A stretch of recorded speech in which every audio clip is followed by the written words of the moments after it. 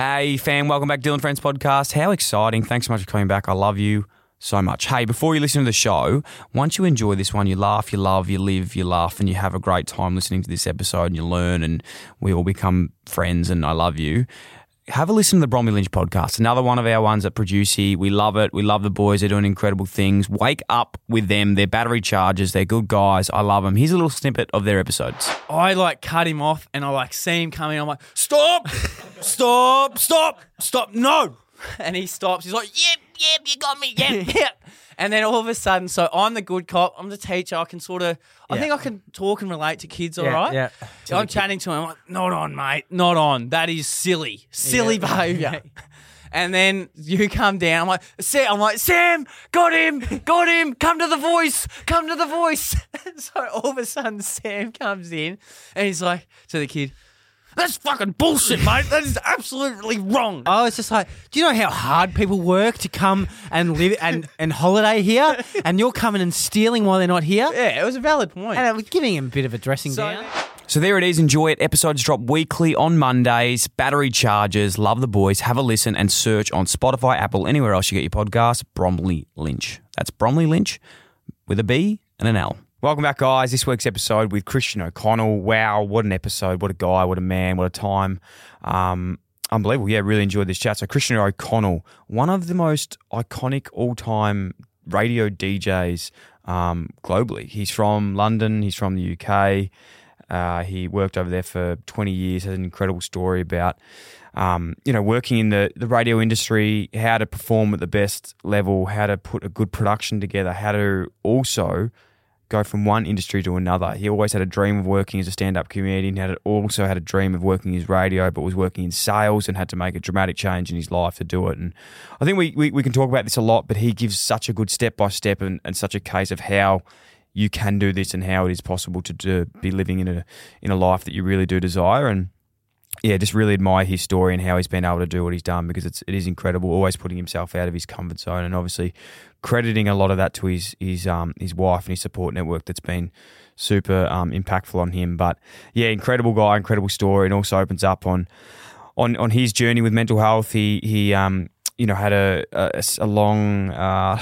long history with panic attacks and was experiencing some really severe anxiety whilst getting towards the end of his career in the UK, which then forced upon change to him to move to Melbourne and start his other radio station here, the Christian O'Connell Show on Gold 104.3, which is absolutely dominating the airwaves. Works with our great friend Jack Post as well on radio, and just as soon as he walked in, he's just unbelievable performer, unbelievable storyteller, and yeah, literally could have spoke to him for literally 5 hours and not even known the time flying by. So hope you enjoy this chat. There's so much to get out of it, both funny, emotionally, laughing, everything. So great guy. I hope you enjoy the chat. Illy XX, let's go. Hi fam, it's Dylan's mum Deborah. This is Dylan Friends. He's like, you can embarrass yourself. And I was like, bro, do you want me to do all 7 verses? Bit arrogant, didn't know all 7. I've been in a bad team for 10 years and we got a chance to do something pretty special this year. All you can do is put your hand up and say you're wrong. Banter is a way that guys connect, a way that we can kind of play it safe with someone until we get to know them. I try to fix people sometimes. I'm like, Dan, stop doing that. Just listen. And you stack on top of that the habit of not taking your phone when you take your dog. It's easy. They had no other way to get out of the cave, and we either turn our backs on them, in which case they're going to die, or we give this crazy idea a go. Don't forget to subscribe and leave a review. We're recording, by the way, now. We're just jumping straight in. Yeah, that's great. what we do. So when you bought that, by the way, you were saying £115, you had no money. No, when I met my wife and when we got married. How old were you at that stage? When did I get married? I was 25, so quite young actually. So we were married 24 years. So yeah, my wife was a lawyer.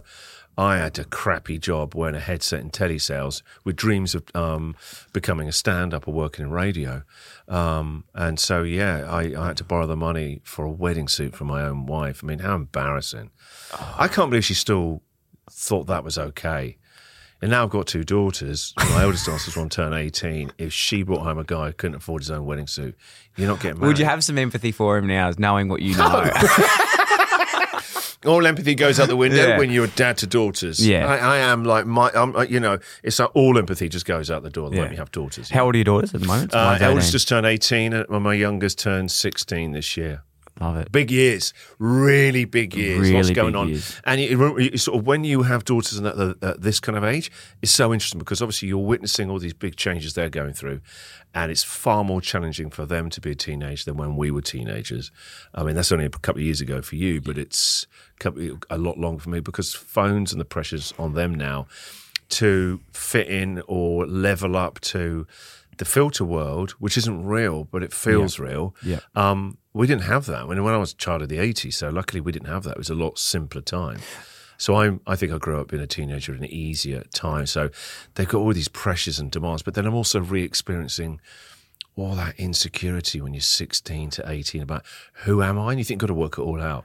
It's too big a question, isn't it? Who am I? What? You think you've got to work out all of your life, and you feel like any decision you make, school grades, whatever, your life, your future life is so brittle. One bum grade is going to ruin the rest of your life. Like, it's so not about what's going on in your school. It's so hard to explain that. I think, like, I had a question the other day. Someone said to me, if you could go back and give yourself one bit of advice, what would it be? Like, as a 16-year-old to 18-year-old kid? What would you say? I would say try and experience as much adversity as you can at a young age. Because for me, looking back now, and it got to a pivotal point for me when I was probably like 26, like around that age, where nothing bad had ever happened to me. I'd got everything I wanted. Yeah. Everyone told me I was a legend. You know, every team I went for, I got into. Anything I wanted to do, I did. And I just hadn't experienced someone saying no, or like, you can't do this and you can't proper do struggle. that. Proper struggle. And I think it, you know, I don't know if you follow footy anymore, but it comes back to like a rookie analogy or a rookie in life, where normally the people that have sort of faced a bit of struggle or adversity earlier in life, they have more gratitude for situations. They know they can work harder for things, and it actually happens. So I'm not saying to people, go out there and fucking be fired and stuff, but make mistakes. Go out and make as many mistakes as you can, as early as you can, and learn those lessons. It's also just about pushing yourself into areas of being uncomfortable. Right? And people are happy to do that, say, when it comes to fitness, right? They're happy to go and sort of work out a bit with a trainer or whatever and get uncomfortable that way. They're not very good at doing it in other areas, because with fitness, you can control it. You are uncomfortable, okay? It's going to be hard work in the short term to work out and level and change to get fitter and stronger and all the rest of it. But they don't want to do that in other areas of their life when it comes to their emotions or stuff where they really feel it's challenging. And yet, if you talk to anyone, you will struggle in life, right? And it's there for a reason. It's to teach you something. It's to show you something you need to learn or that you need to heal in parts of yourself. I love talking to people, right, about the struggles they've had in their life, because whatever struggle you had, some people have had awful struggles, there's a gift in it. In that darkness, there's a real gift for you, and it changes who you are in that moment. Life is about 5% what happens to us. The other 95% is what you do with that. And I kind of find that what's more interesting than talking about that? That's amazing, isn't it? I love it. I absolutely love it. We joke around a lot. I'm really lucky. I work with incredible people and great friends, and we always push each other to be our best. And we sort of joke around and say stupid quotes each morning to pump each other up. And this morning I actually saw one. You know, there's those really cringy quotes, but you really like them. But some of them land. Some of them are so that it's like that actually makes sense. And it talking about when, and again, there's going to be a lot of topics that we cover today in this show, and your story is incredibly inspirational. It's incredibly funny and so incredible what you've been able to do, but also there's another side to that which I can't wait to tap into. But this was talking about, this quote was talking about when you're at your lowest, and people goes, oh, it's very dark when you're at your lowest. And it said a way to experience that is not thinking that you're buried, but thinking that you're a seed and you're about to sprout. And I really liked it. That was a quote that we went through today. It's a beautiful image, isn't it? Yeah. Unprofessional. Oh no, that wouldn't happen. That wouldn't happen on the Chris radio show. Wouldn't happen on my watch. I mean, you say you push each to the max. I mean, that is shocking. Well, podcasting. What do you expect? Yeah, I know. Dylan Friends. Yeah, we're shit house. Hey, it's okay. No, it's shit house. I apologise. It's not good enough. But hey, today, let's get into your story. I want to know everything about you. I cannot thank you enough for your time, mate. I really do appreciate it. I'm happy to be on. I'm in awe of your setup, what you've done here. So you enjoying this? Because, like your life, you've had these zigzags. Yeah. Right? I was doing a talk the other day to kids, and they just want to know, how do I get from here to there? I want to go and be an influencer or content creator. You understand? It doesn't work like that, and it shouldn't work like that. It's like sometimes you look back at your life and like, now I understand. But I was so upset at the time I didn't get that, or that didn't happen, or I got sacked, or they didn't give me that job, and I thought I was the right person for it. But it led you somewhere else where you should be. And you kind of look at these zigzags, and you can only look at them going back. You don't see it at the time, but you join the dots, and you realise, okay, actually, I'm right where I need to be. But I'm interested in your story because you've had all these. You were a footy star, and now you're doing this. Well, Why? Definitely wasn't a footy star. But I think this show's about you, by the way. But the famous quote that you just said before about it's not what happens to you, it's how you react to it. I don't have tattoo. Actually, that's a lie. I have a toe sleeve that was a drunken night one night, and we just got the tattoo gun out. But I don't have any quoted tattoos. If I had tattoo guns should have breathalyzer on. They should. You know, so you need to blow into it. And if you're over sort of a certain point, I think that's all the fun, though. You definitely should be allowed to get them, and that's the best things happen when we sometimes regret them because we learn from them. Yeah. But if I could get a quote tattooed on my forehead, as you can see, there's a fair bit of room up there, so it could be a long one. And might have you been wouldn't be more able to than see it though, because you're going to have to go in a mirror every time to get wisdom. True. It's more for other people though. Yes. But it is that quote. It's so not it's what like happens. a billboard. So basically, you're a walking a soul billboard. It really is, to be honest. What a lovely thing you're going to do. Exactly, Okay. and there's a fair bit of room for them to advertise. So I'm not Why don't you discriminating give it away any to there. sponsors? We have, You know, like pitched you have it in. F1 drivers. You could just have various tattoos all over your head. We could do that. We will look into it. Some sort of like form of an NFT or something. Yes. But the quote would be, "It's not what happens; it's how you react to it." I've found that, like yourself, But it's really hard. When you're really in it, right, that's just bullshit. When you're really, really struggling, right, it is so hard because everything you see, you imagine, you're rehearsing future failure, aren't you, when you really are in a dark spot, which is what will happen to everyone. It's very hard. Those sayings and phrases they're really powerful. They're really potent to people, but it's very, very hard when you're really in it because you lose hope and you lose sight of your own horizon. You don't know any sense of like where you are in it. You don't know whether you're at the beginning, the middle, or the end. It feels constant and everywhere. The beauty of those moments, and again, I'm speaking on my perspective because when you talk about these things, it's very hard to give, not advice, it's more just giving my perspective because I don't know what anyone else has been through. Everyone's got their own journey in these spaces. But for me, I found when I am in those moments of adversity, there's some hardship and you're really stressed, the beauty of it is for me that it actually simplifies your life. And you could have a million things going on, but it goes to you, fuck, these are the things that are important right now. This is what I need to do. And when you're going well and things are flying, there's so many options all the time. There's shit that you need to do. There's it's a possibility, isn't it? It's a possibility. Yeah. But when you're maybe a little bit down in the dumps or there's things that you need to get done, you go, all right, fuck, this is it. There's one way to do it and this is what I need to do. So I think from that and listening to podcasts like, people like yourself and hearing your story around your life change going from working in sales to going, fuck this, I'm going to take a 60% pay cut and get into radio because that's my dream. That inspires me. That inspires me to go, I need to do this. I need to make change like this, and I need to take action. Yeah, there's a lot for life. what you said. There's a lot of wisdom in that. Simplifying it is everything. Yeah. We live in a very noisy, overwhelming, complicated world. There's too much thought, too many ideas, too much content. Have you watched this? You need to check this out. You need to buy this. You need to think this. You need to 10x this.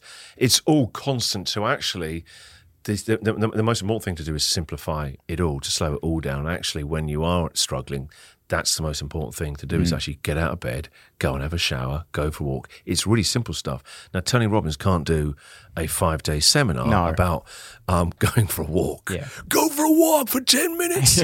That's it. End of today's seminar. But sometimes actually going for a walk for 20 minutes or half an hour, you feel a little bit better. People still want the silver bullet that's going to make them feel better. It's often a combination of what looks like on paper really dull advice. There's no magic way about thinking a problem. There's too much thought and there's too much thinking around the thinking. There's a lot to be said for slowing it down and underthinking. That's what we need more of. I think we're in an age as well where, because we are getting so much information, and this isn't a knock at anyone like this, but we have a lot of people that are doing the best they can from their experience and turning somewhat into like life coaches, and there's a lot of advice we're getting about how to be happy. God, my Instagram, it's all that, isn't it? It's crazy, It's like, which is great. But at the end of the day, there's too many people who are doing it now to make money. Yeah. And they're moving into a lot of real estate. There's a lot of people looking for answers. We want leaders, don't we? Because actually our elected leaders, we found, and probably they always were, aren't actually leaders. We need proper leaders for us. And actually what in life, the only leader there really is you. You're going to have to do your own work ultimately. You can read a saying, but no one's going to walk you into your life or walk you back into your strengths, your power. You've got to do that yourself. Yeah. That's the hardest journey. Journey's another overused word, but actually there's no better word to describe. We're on a journey in life. You're born, we know how it's going to end. But within that journey, there is a journey where you have to come back into who you really are, and people find that so hard because we're scared of showing who we really are. Let's talk about your story. Growing up in England, in the UK. Mm-hmm. I always get. We were just in London, in UK, in England. I was. We were over there for 2 weeks. Went to London. Of course, yeah. Went to Scotland for the Open. You saw Cam win. Saw Cam win, which was unbelievable. I think he's just checked in a little bit of a paycheck today. $100 million. Apparently, yeah, I heard. It's hard to say no to 100 mil over to live. But yeah, I was in the UK with Sam. We went over there. Incredible place. What's it been like for you moving here? Lots of differences, you know, and I now consider Australia home. Yeah, Australia's home, Melbourne's home. That's awesome. It won't. England will always be home. It's where I grew up. But when I left 4 years ago, I went back this Easter to see mum and dad and all my friends. First time in 3 years. Where from? I lived the last sort of 30 years, obviously London, around London, but I'm whereabouts? I lived in just outside London. I moved out. Well, my radio station was right in the middle of Soho, so right in the middle of the action. Wow, you lived in Soho? It was so great. Wow. No, that's where I worked, so I couldn't live in Soho. No, it's too noisy, it's crazy. So I lived about an hour outside. Yeah. But I don't miss London. I miss my family and friends. I don't miss London. I did that for a lot of my life, and it's nice having somewhere a bit different. But yeah, when I came here, everything felt so quiet. And now I really enjoy that. I've done the London part of my life and I'm grateful for it. But it was like everywhere in Melbourne closes at like 8 or 9 o'clock at night. And it was just like someone was like turning out the lights. Going, hey, go to bed now, Melbourne. And London's 24 hours. I drive around again. People are like putting the stools away at like 5 o'clock, 4 o'clock in the afternoon. Yeah. They're making out the Spanish. You make them look like workaholics. I know. But the thing that was annoying you don't open till 12. Like I'm trying to go. We don't shut till 3 a.m. I know, I'm trying to go in there and get a breakfast or something, and there's nothing even What are you doing that for? Yeah. Breakfast here is an art form. Yeah. Not in London. It's so crazy, isn't it? Yeah. That's the biggest difference I've found over in England to Australia is like the culture around eating and dining. It's all about the night time in London. Yeah, it is. You go out maybe for lunch, but yeah, it's lunch or dinner. You certainly wouldn't. If I rang a mate in London and said, let's meet for breakfast, he would think something was up. Yeah. Or it was a rushed thing.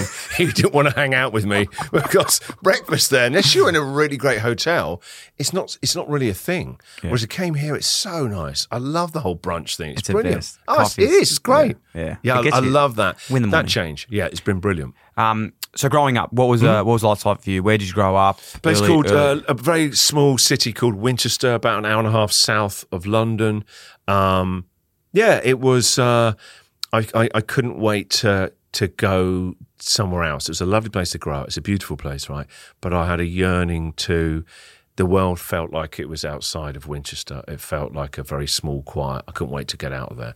I had dreams of like doing stand-up and radio, and I got that bug at a very young age, about 13. I saw Billy Connolly when I was a teenager and I was 13. I saw him on TV, and I saw my mum and dad literally like doubling over with laughter. I'd never seen them laugh like that. They were collapsing in their bodies. And it felt like this shamanic kind of, he looks like a shamanic wizard, Billy Connolly, with his big beard. And he had all this energy and he was being so rude, so funny, but talking about life and telling stories. And my mum and dad were just like the power in that front room on a Saturday night, right? And they worked really hard. They had proper jobs. I still have a lot of guilt that I don't, and I don't have a proper job doing what I do. But my dad worked in a car factory. Mum was a nurse. I saw all of that and I was like, fuck that. There's got to be an easy way. Yeah. But I saw the power that Billy Connolly had to just literally transform them. And I was like, that's what I want to do. What a magical thing to do.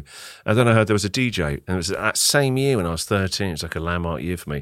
There was a DJ on the radio, and I'd never heard a DJ like that. He was really funny, very edgy. He was sarcastic. He was subversive, but he was so likeable. He was your friend. And everyone at school, you'd all talk about, he did a drive time show in the afternoon. Everyone talked about it. It was like, did you hear it yesterday? He said this, he did that. And that was another light bulb. I was like, what an amazing thing. But I couldn't work out how I got from my tiny little house into that radio. I had no idea. There was no path ahead of me. My mum and dad weren't in that kind of industry. It was quite a sort of strange path, mine. But sometimes it's a blessing and a curse when you find out what you want to do at a young age, because then it won't just open up for you. You're going to go all over the place, but you just want to head towards it. But it isn't going to be like that, and so it's really hard to relax and understand the process, and that it's going to be an uneven path to get there. That's even if you get there, and life isn't fair. There are a lot of very talented comedians that I sort of came up with when I was doing stand up who just gave up. But it wasn't because they weren't talented. They were doing Netflix specials now, loads of them. They just stopped doing it. And sometimes the hardest thing is to keep going. The easiest thing is to quit. Go and do something easier. It's really hard. Once you have a dream or something you want to shoot for, it's actually very hard. It's not like, now I know what my life's purpose is. That's part of it. The other part is like, well, you're going to have to give yourself over to this. And whatever you love in life, it will break your heart. Radio's broken my heart a million times. It will more. It's the path of what it is to really give yourself to something. It's going to hurt you sometimes. It's going to test you. And I think actually that as the longer I've done radio, I've been doing radio about 25 years, actually doesn't get any easier. I'm still learning from it, actually. I learned quite a few things on today's show. Didn't quite go the way I wanted. But I love the fact that I'm still learning. I absolutely love that. That's huge. There's so much to unpack there. I've got a million questions. But one of the points that you brought up, and it's something that I find really annoys me a little bit about when people talk about career, and what you were alluding to before, like it's hard to get to a certain place. And you know, people say like you got to be patient. You know, we get this thing like be patient, trust the process, things work. I get that. That's fantastic, and I actually do totally agree. I get you got to trust the process and let things happen. And maybe this is obvious, but I think there's one little bit left off there is the fact that while you're being patient, that doesn't mean you don't do anything. Like you've still got to be growing. You've still got to be heading towards. You've still got to be heading. Like be patient, but you've still got to be working. You've got to make something. progress, and you've got to be working out how am I learning along this path. Yeah. What skills can I acquire in the meantime, so that I'm that when I get there, I'm as good as I can be. Yeah. Your tastes and your abilities are going to be so far apart. Like when I finally got into radio, I wasn't very good, and so but I knew what I liked in radio. I knew what I wanted to be.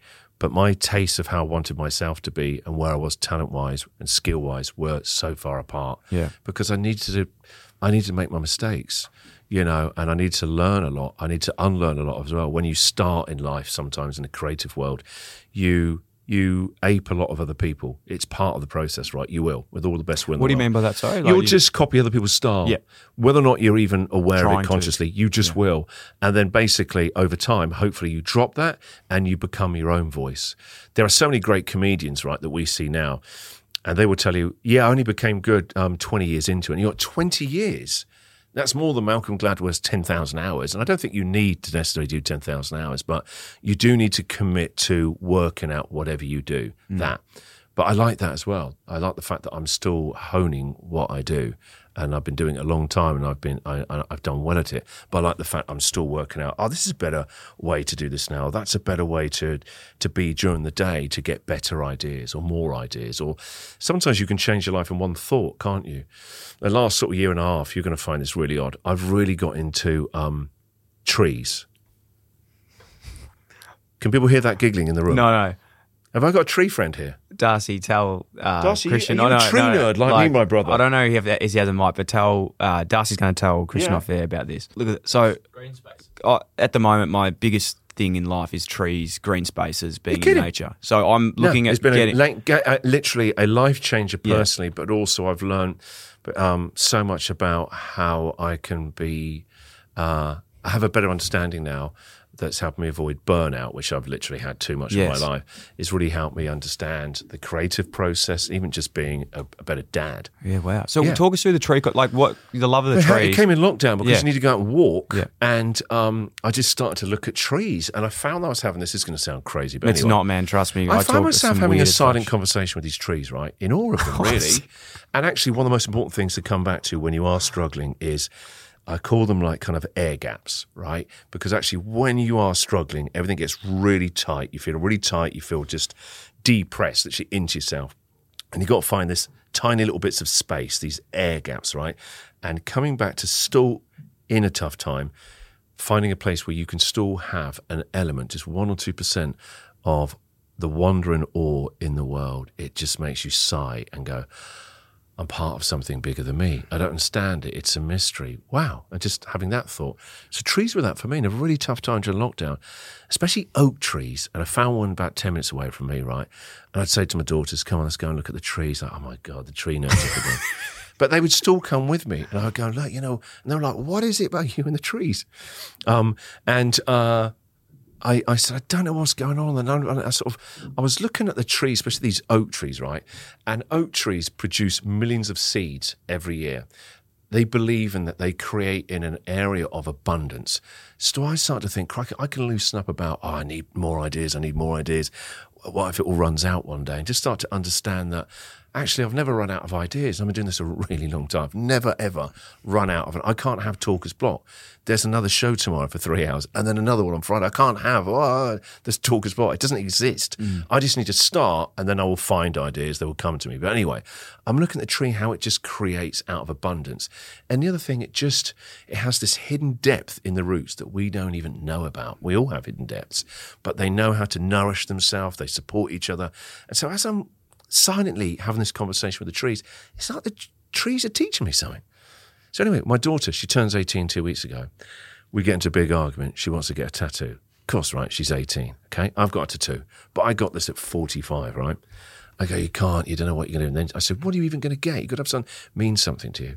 I want to get a tattoo of an acorn and an oak tree. I almost burst into tears. Yeah. Right? She was paying attention. And I said, what does it mean to you then? She went, it means possibility. That's what it means to me. Yeah, it's lovely, isn't it? So yeah, trees.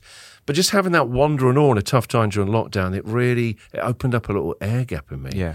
And so I think, getting amongst nature. Again, this sounds so like basic, like that's not going to make any difference.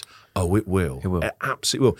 Going for a walk, getting a view, getting a perspective, it opens up a horizon of just, actually, she's right. She's teaching me.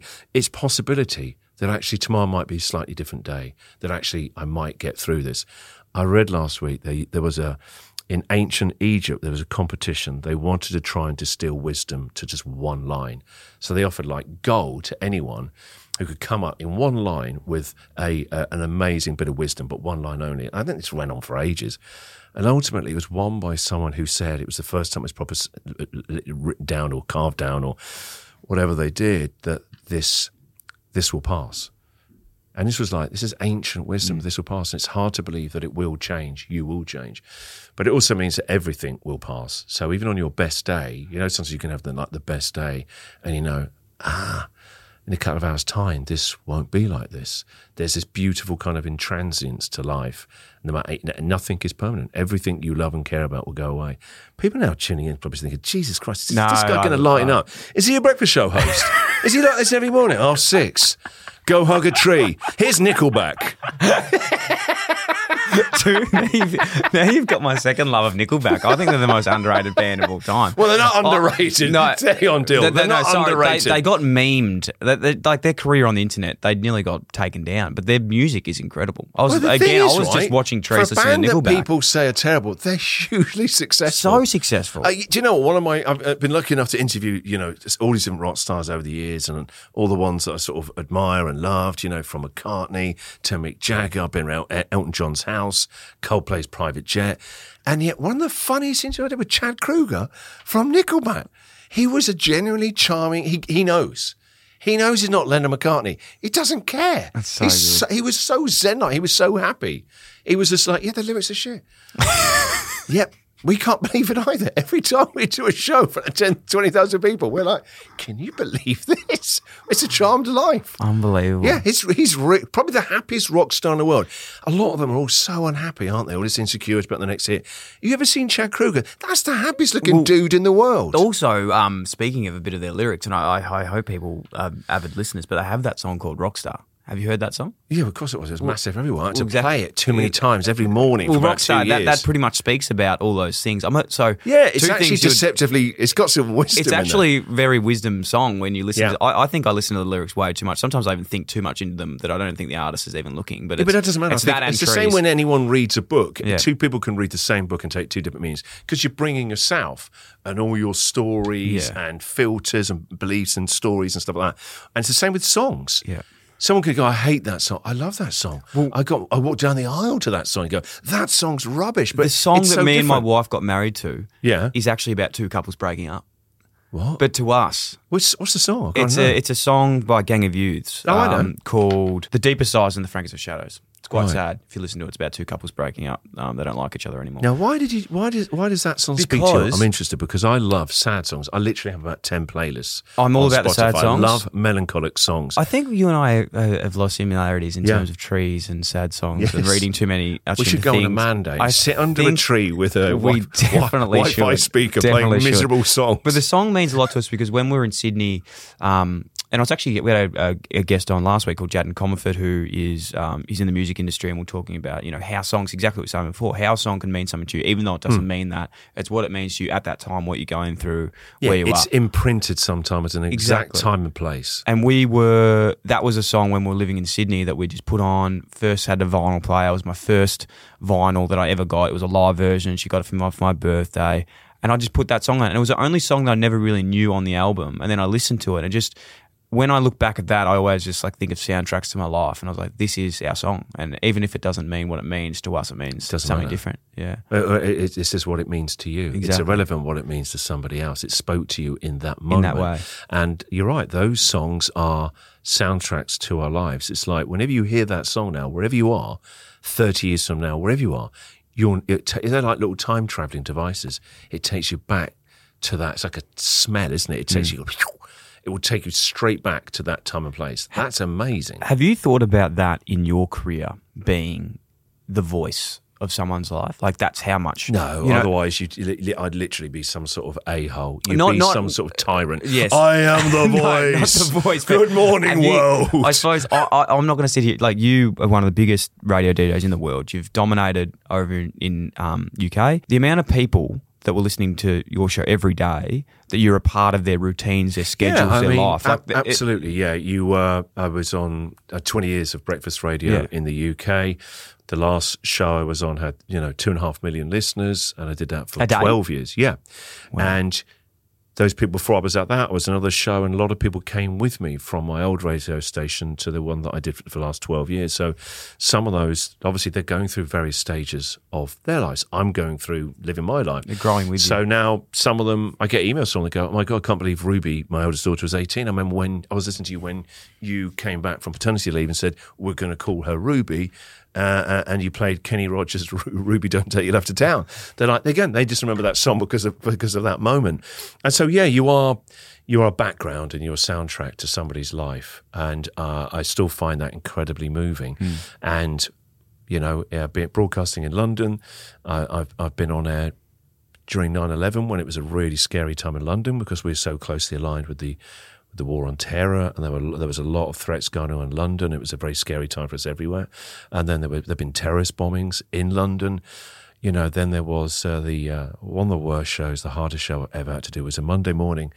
It was after when there'd been a big bomb in Manchester, an arena, during the Ariana Grande show. Yes. And a lot of kids had died, and it was just heartbreaking. And it was probably the only show that I didn't want to be there.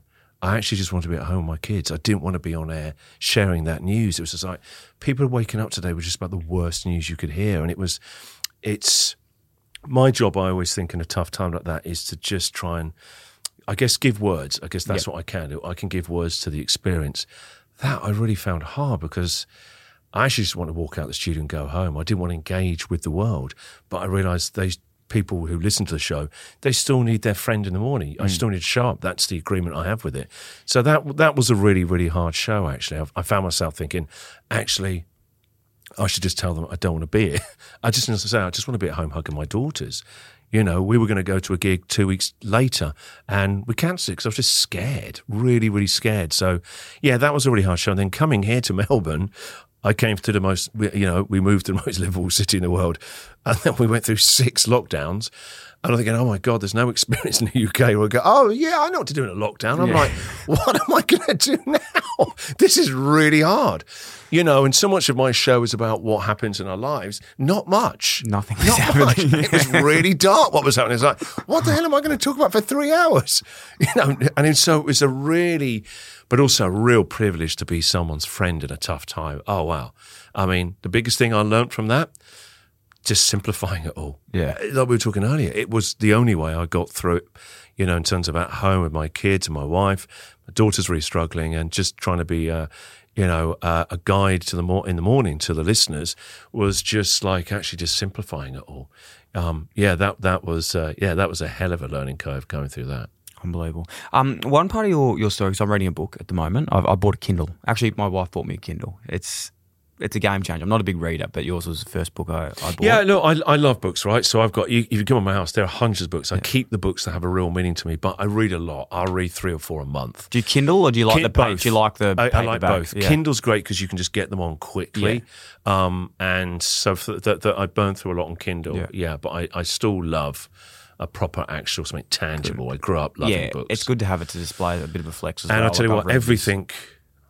I think I know that I'm the person I am today because of reading books. Yeah. Well, way more than I went to university, I went to school, way more than I learned nothing at university. I'm really embarrassed because I'm that guy at the moment that's read about 4 books, but I recommend them to about 14 people every time I read them. You're spreading what it meant to you. I don't think I have the runs on the board to be referring books. It doesn't matter.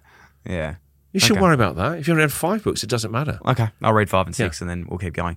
One part I really, and one thing I really admire about you, I knew this before even getting on the show, and I think it's such a powerful message and big part of your story, and I'd love to talk about is the career change and how you actually got into radio from working in sales and a job that you didn't necessarily love and a path that you didn't necessarily want to go down into making that leap and that change, because I think it's really easy for people to say sometimes, but unless you've actually lived that experience and you've done that at a time where you needed financial support or stability and you're tracking in one way, it's very, very hard thing to do.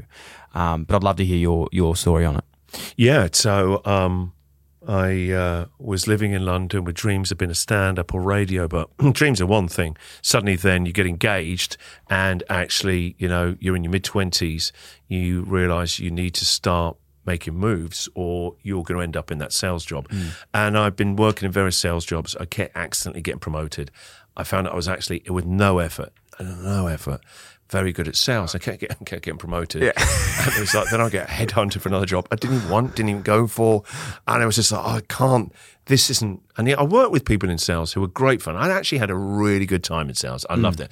I used to try out material before stand-up gigs. I'd go out for lunch, take clients out and just start doing bits. And I used to have a little notepad. I'd go to a tour and go, I'm definitely doing that, won't do that, but they didn't laugh at that. Yeah. So I actually really, I actually had a good time doing it. Well, it's people job. Yeah, and I was actually, because I was, having to sell to people that didn't want to buy stuff, it's sort of about relationships. So actually, I tell you what, one of the best trainings, if you really want to get good at talking on the radio, go and work in telesales for a year. When I look back now, best training, it was cold calling. That's all I did all day. Mainly commission-based. No one wants to talk to someone that just calls you on the phone. They hate you. I hate it now. How did you get my number?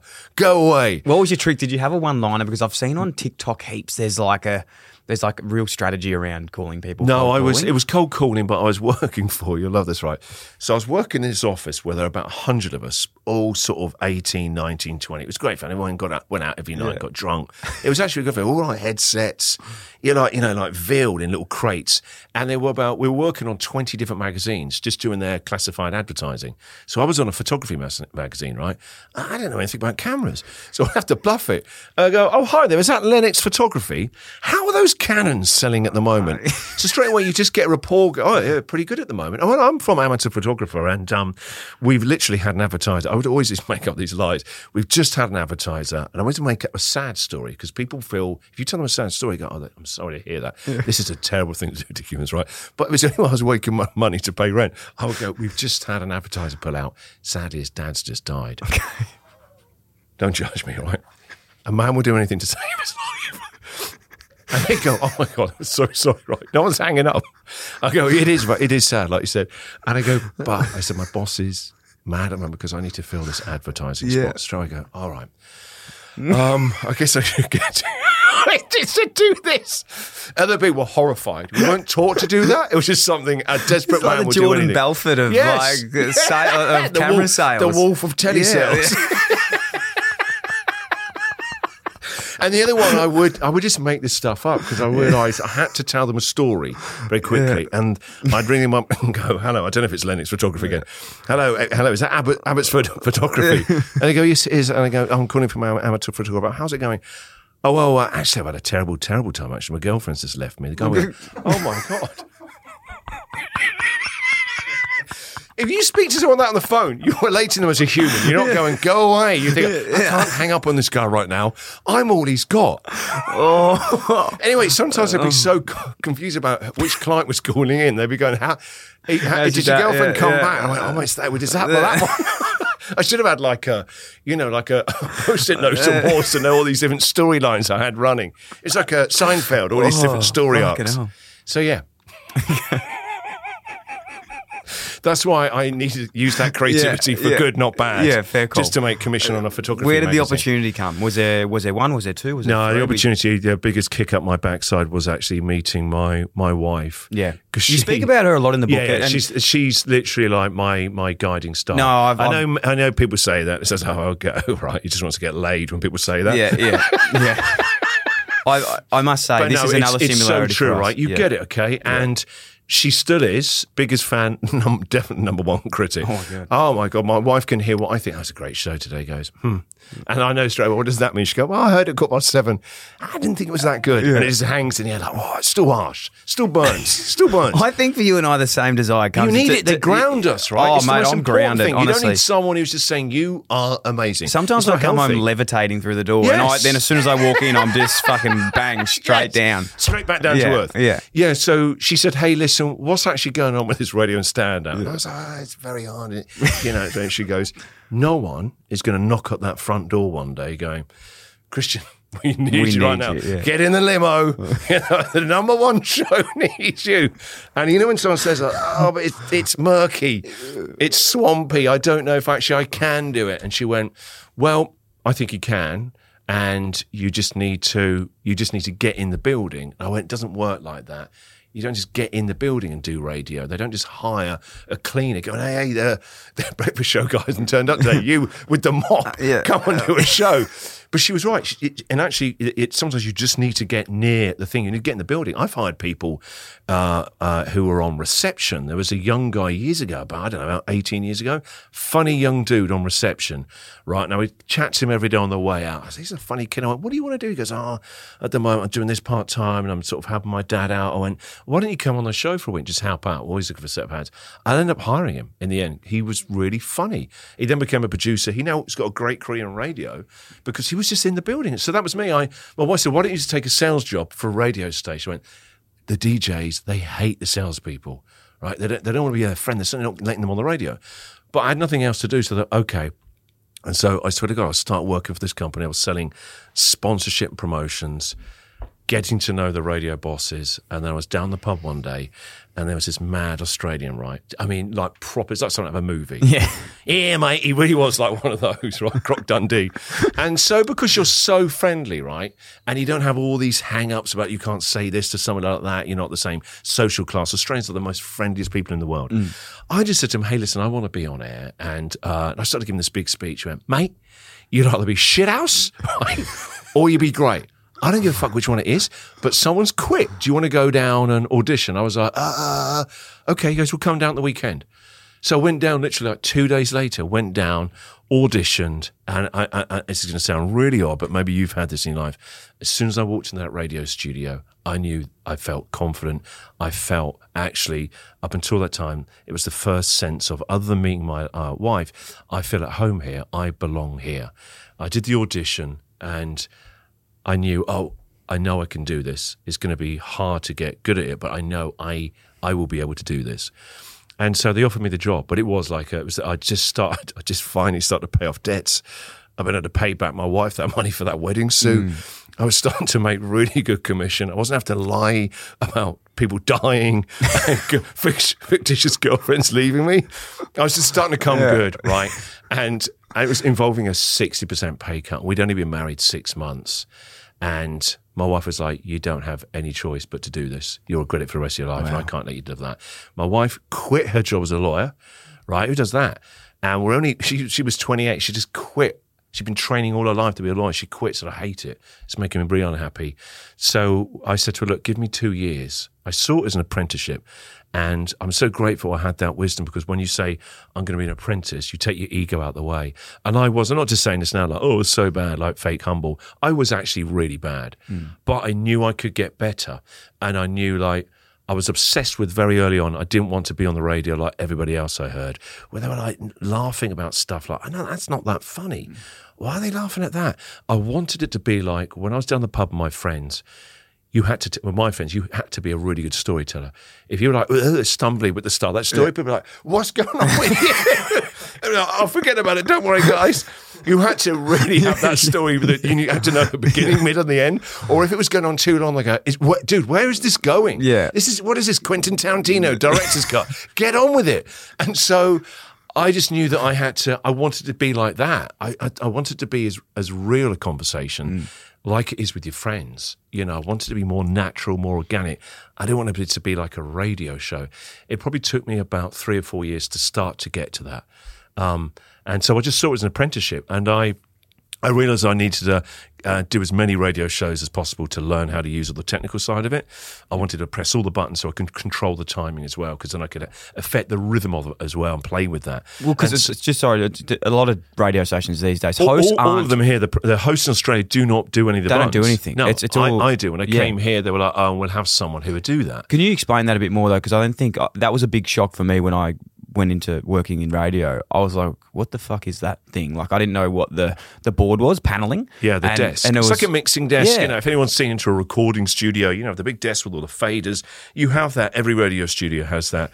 And I wanted to learn how to do that myself, because I knew that then I could have more control over the show and play around with it. So it's like fading in the ads, music up, all the those sorts of things. And just, I could just play with that space a lot more. I want to know the 360 of how it worked. Yeah. And it's like that thing, you've got to know what the rules are. Then you can play around, break them, and remake them for yourself. I know I need to do that. And so I used to do free shows at the weekend because they couldn't afford to pay me. I would just do 4 or 5 hour shows by myself at the weekend, doing request shows. I just need to build up those air miles. After about a year, I stopped doing that, but I invested in myself. Too often these days, people want to make a quick buck very quickly. Oh, I'm not doing that for free. I know what my value is. I read this book that says you need to know what your value is. Yeah, you do. You also need to know when you cash in your value. Yeah. I had no value. And you need to know if you're actually bringing value. Yeah, and I wasn't that time. But I knew that in a couple of years' time, it will come back to me. The more I put in now, the learning, you know, it's taking the hard knocks, just constantly just working at it. Yeah, and still like that a bit now. I remember when I was a teenager, I was fascinated, obsessed with the various martial arts.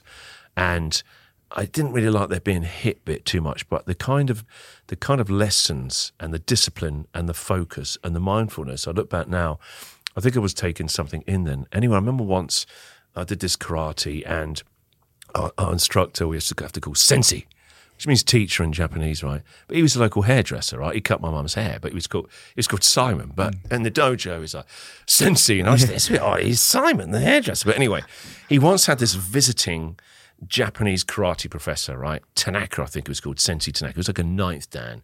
He'd been a 10-time world champion. This guy, as soon as you walked in, it was terrifying. He had this very calm aura, like this guy could literally tear you to shreds with no effort. Anyway, he started to spar with the black belts, our black belts, you know, who were like gods in any karate club, right? And they used to kick the crap out of us because they're black belts. Anyway, he just beats the shit out of them, right? This guy was in his 70s, right? He literally was like a grandpa. And he was just kicking the crap out of them. And then I'd only just joined the club. I'd been boxing before that for 2 years. So he said that you can get up now. And he pointed to all the white belts. And so I was like, okay. And I didn't have any ego about it because I was like, if you can take them out in like seconds, this isn't going to be that long, you know. Anyway, because he was like, it's my turn to spar with him, right? He had his like lead hand out, was quite far out. So I just thought I'll grab his sleeve of his gi and pull him into me and try and hit him. And I didn't realise it's very disrespectful to do that to a black belt, right? But I just thought, oh, why not? I might get a lucky punch. I was like 15. You're just an idiot 15. Like, wait, Tanaka, wait. So I grabbed him and I went to hit him. And in a split second, almost thought that was going to happen. But then he was shocked for about half a second. And then he obviously steadied himself and he sort of leant back slightly and just kicked me in the head immediately, right? It was over. And I was like, wow. My sort of goes, at the end, what you did is appalling. That is so sorry. You can't train here anymore. And I'm like, yeah, all right. And I didn't know. So when I go up to in the change room, I go up to this guy. I said, I'm really sorry. I'm really new. I did not mean to disrespect you. And he goes, no, thank you. It's amazing. He goes, all those black belts have got what I call black belt ego. What you need to have every day and what they need to have every day is white belt wonder. And I thought, what a great lesson. That white belt wonder is still being like an apprentice. So I remind myself every day, I'm going to learn something new on today's show. Even though I've been doing it a very long time, it's that balance between experience and innocence. I still love that thing of white belt wonder and not having that black belt mindset like, I'm very successful about this. I've been doing this a long time. I'm very good at this. And I know all the answers. Actually, a lot of creativity is, and in life, we're not meant to know all the answers. It's the finding out or being curious or being inquisitive that actually leads you to, I think, greater fulfillment in your life, great freedom within your life, and also in your working life as well. They're aligned. They're the same thing. Love it. I'm again reading the fourth book at the moment. Is Good to Great, Jim Collins. I don't know if you've read it. Yeah. Yes, and brilliant book. Brilliant book. And it's a lot about business, but again, you can refer it to life and all these sorts of things. And I'm reading it with a mate, Nick, who works here at the studio, and it's someone that he's like a mentor for me. We give each other great feedback, very honest with each other. And he gave me some feedback the other day that really struck with me, because I think that, like, being a young bloke, if you're going that somewhat well, that your ego can just jump up on you and you don't even know it. It's so innocuous in the back of your mind, you don't know. It's all about, the ego is all about keeping you safe and protecting your identity, right? And it would do anything for you to keep that. And there are brain scans now. Someone showed me them, right, a couple of years ago, where the area, especially in men, in your brain that is activated when your identity is being threatened is the same area in your brain as if you're being threatened and attacked physically. Yeah. So that's why you see men act out, whether it's with their partner or anything. If they say, "Oh, what were you crying about?" or "You're a bit of a sook," or "You're weak," or that's why men behave so badly, that they're acting out from that fear of having that. So so what happened to you? Oh, so he was saying, basically, gave me some advice, and it wasn't really, he wasn't saying it to me, but he was saying in general, just talking. He said the best part of advice someone ever gave me was to be able to take advice from anyone. And I think it was just in a passing comment, and I actually hit him up about it later on. I was like, I don't think you know how much that hit me in the moment when you said that, because I look back to when I was a kid and we're talking about what could you tell your 18-year-old self. Like, I had coaches and people used to come up to me and say, we're not actually going to give you feedback anymore because you don't take it on board. You think you know everything. And I think the moment I started dropping my ego, admitting that I do not have the answer to anything, or things that I'm not 100% certain about, or you ask for help, or you can let people in, that's the moment you can actually start moving forward.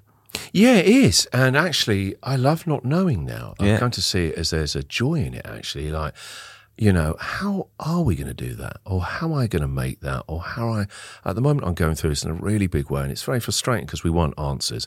It's because of the education system.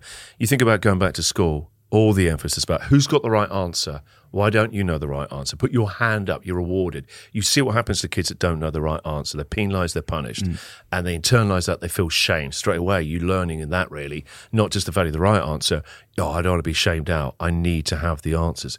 So straight away, if you're going to do that and just have a life then where you're just rewarding the right answers, you're going to avoid ever looking foolish again or not knowing. And so you're straight away, very early from an education viewpoint, when we're really formative at school, you're learning that you need to know the answers. And so actually you're doing kids a great disservice, because then when we become adults, we're terrified of not knowing. We're putting all this emphasis on knowing, and it keeps people rigid. Yeah. Have you found that, has there ever been a time in your career, because as you said earlier, it's something that you've been trying to keep on top of, but like being at the top of your game, being number one, having 2 million listeners, that can somehow get to your head sometimes, thinking like, I know everything, I don't need to learn anything. Yeah, of course, gone through many phases of that. And you need something that brings you back to ground, humbling. Yeah. What is that for you? Has it been times? Wife. Yep. And then tough times. I think you will be handed a humbling. Something will just trip you up. And rather than going, oh, that's very unfair, you have to go, yeah, I needed that actually. And actually realise that you needed it. And now I'm better. You can have daily practices that ground yourself to be a bit more grounded, a bit more, I like to have my head in the clouds, but I think it's really important to have yourself grounded deeply, your feet on the ground. It's both. You want to feel grounded, and also you want to have your head in the clouds, but not one or the other. It's a really, yes. Like a tree. Deep roots, but look how high they grow. It's back to the trees. And they drop seeds. Yeah. They give oxygen as well. Yep. They give back. Fuck, man, be more like a tree. Mm-hmm. Yeah. Deep. Your story around radio. I'd love to get into your personal story around your mental health and around your, I suppose, that discovery of where you're at in that. I think I can, I've obviously read your book and have a fair understanding, but have so many questions because I think that's the beauty of telling a story. So many people can take out what they like of it because in that, you always internalize, right? Like I'm reading your book going, oh my God, yes, like that's what I'm experiencing, or what do you mean by that? What do you mean by this? But I would love to, if you're happy to share your story of your mental health journey and when of course. It opened your book basically talking about, spewing in a bin. Yeah. So basically, take it wherever you like, though. That's I guess I'll go about 8 years. So my show was #1 breakfast show in the UK and going really well. I was in my mid-40s, and so on paper, I'd had everything I'd worked for. I had a beautiful wife, I had a really nice house, and had 2 beautiful daughters. I was winning awards. The show was going very well. This was on paper what I'd been working for all my life, and I suddenly started to feel stagnant. I suddenly felt that I'd made my life too small for myself. I was starting to feel quite anxious, and so with that unrest, I just decided to try and out-hustle it. I started to go back to stand-up. I was doing stand-up tours. I wrote 2 children's books, which I love doing, but I was trying to keep myself busy. When I look back now, at the time when I started to have very severe panic attacks, I used to say, I just came out of nowhere. Now I can look back, no, they hadn't. I was just like, I guess like the people in Chernobyl, when the alarms start going off, they go, oh, just bang that one, there's another one here. That was me. The alarm signals I was just trying to ignore. And then eventually what always happens in life is it's like a wave that just keeps coming back to you and comes back to you, and it will find some way to break you down, either physically, spiritually, or mentally. And so for me, it was suddenly very, very severe panic attacks. And it was suddenly out of nowhere. I'd never been nervous before doing a radio show. It's suddenly right an hour before doing my radio show. So bad where I walk into the radio station and have to get back out there. I thought I was going to actually die. That's why it's called a panic attack. And my wife was great. She was like, maybe just don't do live radio anymore. But I said, this is all I've ever done. This is in my heart. I love doing it. And so it was actually talk about an identity. I had built up an identity around being a successful radio guy.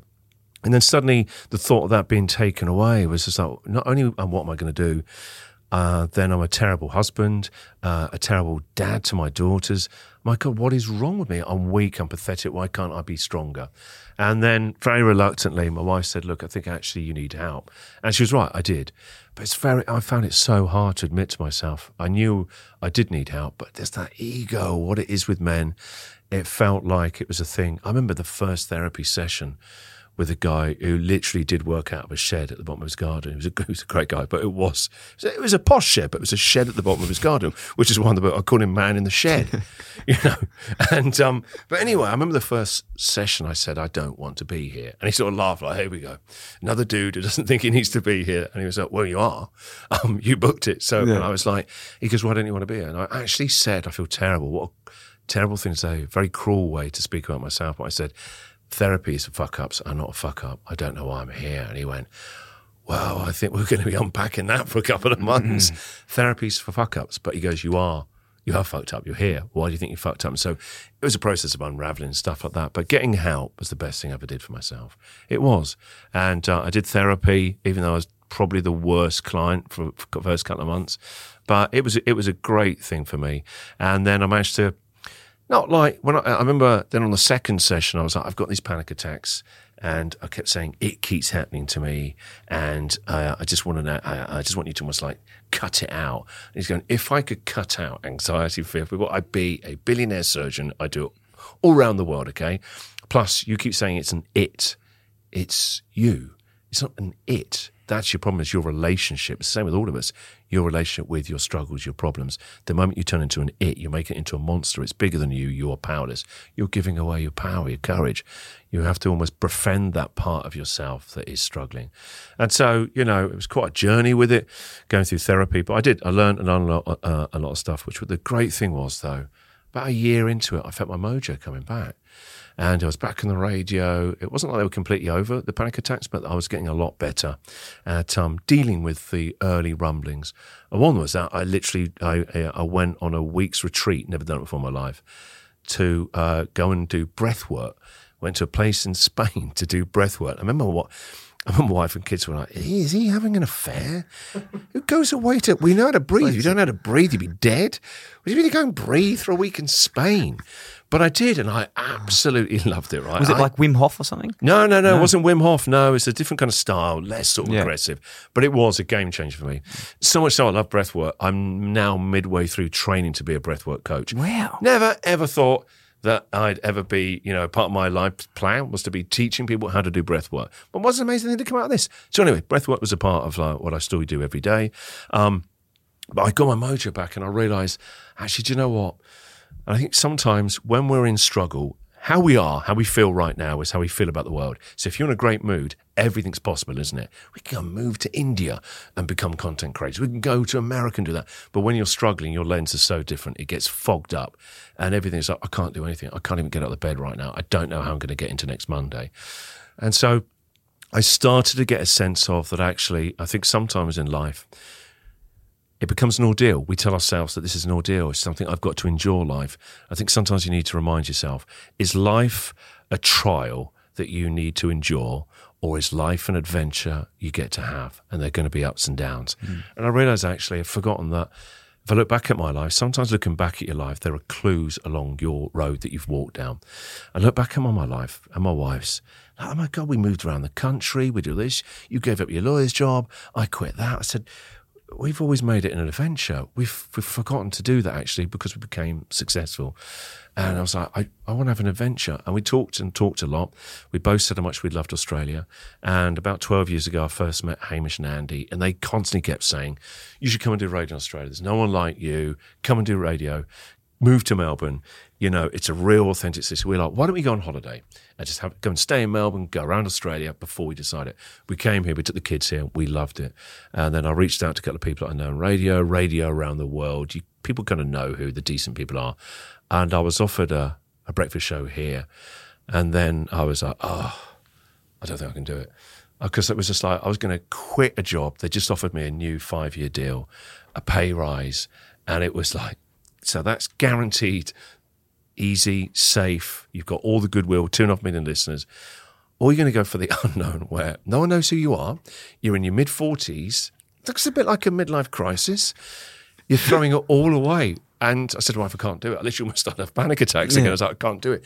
It's all on me because if this doesn't work out, we've got to come back here and that's just going to be unbearable, moving the kids over there at that age and schooling. My wife said, I believe in you. I said, but I don't know if it's going to work. She went, it doesn't matter. If it doesn't work out of there, that's because you would have found a way to try and make it work. And if it doesn't, and it's not right, then she actually said, fuck them. You're too good for them. She said, but I know you.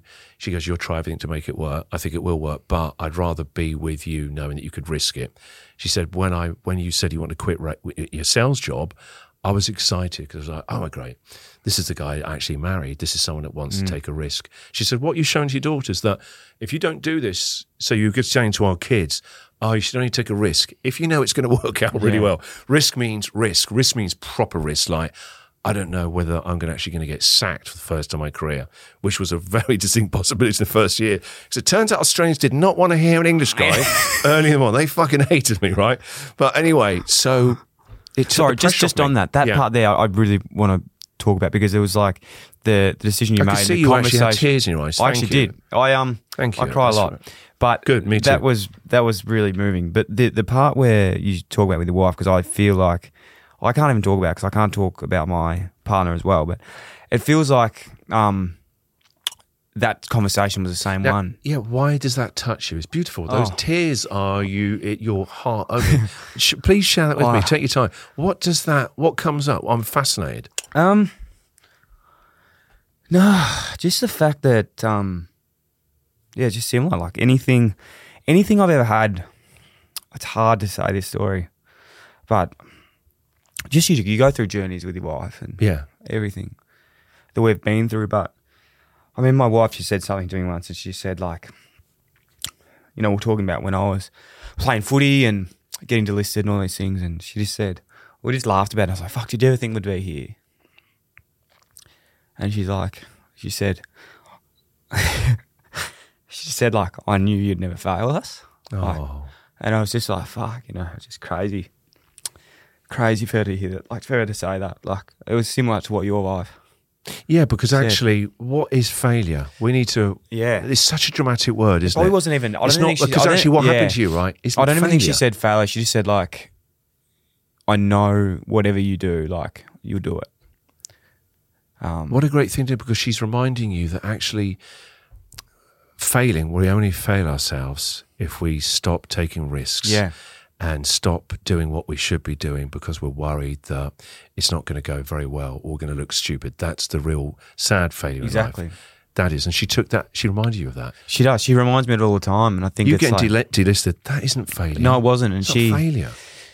She was always there just to be like, she knew that wasn't like the sales job. And I say this in a way that it's hard to understand, but that was my footy. Like I didn't enjoy it, but I thought I had to because it was just, that's what everyone likes doing. And my dream was to do something different. I didn't know exactly what that was, but I just think back now and we always talk about like we're not doing anything, but we're happy. We're so happy and we're so proud of what we've been able to achieve. She works online, I work online. We went to Europe last month and we'll still work. And I was just like, how the fuck is this? You're leading this beautiful, free life. Yeah. And you have meaning and joy in your life. Yeah, and it was a big reflection point, just going like, fuck, it's really lucky to have a partner that just can see those things and can ground you and to push you. And there's so many times that I think keep going, let's take the easy decision and we can continue to do this. But I think for me, that's a red flag being like, you're actually going, not that it matters going backwards, but you're taking the easy option. Yeah, sometimes you just need to stop on the path that you're on or have a breather or just take a step off it for a bit, Thank you for sharing that. I appreciate it. It's lovely feeling that love, isn't it? That somebody else. That's you know what that is? That's real intimacy, right? When I was a younger, shallower man, I used to think having sex was like that was intimacy. Yeah. When people talk about intimacy in a relationship, they're intimate. I used to thought that meant having sex. Now I realise actually the real intimacy and connection is those moments you have when you think, she's probably better off without me. And then they say that one line and it actually cracks your heart open because your heart needs to be open because you've actually closed your heart up again. I'm being delisted, that means I'm unlovable, I've failed, I'm letting her down. And all those horrible, cruel stories that actually aren't true. Sometimes in life, we do something for a bit and it just has a life cycle and we try and control that. And sometimes it just has a life cycle. You were a footy player, you did that for a bit, and then you weren't. And it's just like that, life is constant nature, it's back to trees. Birth, death, that's it. It's a constant cycle of that. And these seasons we have around us, spring and summer and winter, we have seasons in our lifetime. Some things run their course. And they have to change. And that's just it. Yeah. And actually, and what be is change is a growth story. Yeah. Life should be a growth story. You're now doing something completely wildly different. You look like, I've only just met you for a couple of hours, you look like you're an incredibly grounded, happy man. No, I am. I'm very lucky. I'm very grateful. Very, very, very grateful. You're not the first footy player that I know that played as a young kid and enjoyed it, right, for shits and giggles, and then it became your living, and then you had an expectation around it and pressure, and then all that, suddenly that joy, that free-flowing joy, the way you did it for play, suddenly got taken out of it. No, and not the first in any field. And I think that's what we try and always talk about on this show, is like no matter what we're talking about, radio, podcasting, football here, sales, these are relatable to any professional, any situation. 100%. Just put it to your life and you can ask those questions of where you are in it. But I think for me, and I wasn't obviously thinking about my own journey, but it is, I think it comes back to like the two things that we spoke about today. Like, it's not what happens, it's how you react to it. And for me, it's like who I'm surrounding myself with and who's on the bus. I love that analogy. I really like that. But here's what your wife did, right? And because sometimes it's hard to surround yourself with good people. It takes time to find good people that are aligned to what you are. But actually, what they really do is she actually reminded you of something you actually already knew. Sometimes we need someone to say it to us because actually we're almost looking for them to give us permission. You actually knew that. It's actually like, sometimes someone says something and it really touches you. But actually what it's done is it's kind of a part of you that knew it. Yeah. It's almost like an act of remembering, isn't it? Sometimes coming back to yourself. She brought you back to your true self. And there's something that's an amazing relationship. I'd love to meet your wife one day. Oh, you would. She's a dream.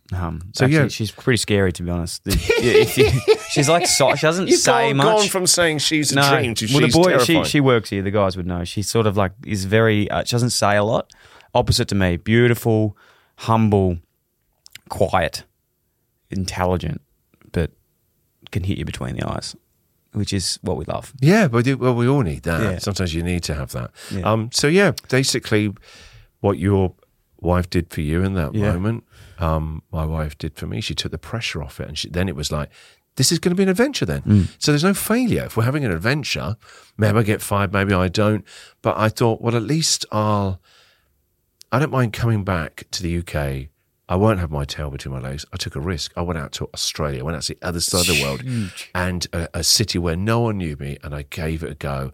Oh my God, I'll have a load of news stories, and I'll have learned a lot. Wow, great. I'll have shown the kids. Yeah, but I did this, and we went to Australia, and your dad got fired. Wow, what a story. And would I do it again tomorrow? Yes. And it was so hard. A year and a half, the kids... 3 school changes. It was hardest on them. Where did you come firstly when you lived here? Where were you living? We were living we in rented in Brighton East. Yeah. And then bought a place about after a year when we realised we really liked to hear. Well, a year and a half, I think it was, in Hampton. Yeah. And the first year and a half was hard on everyone. You're starting in life from scratch.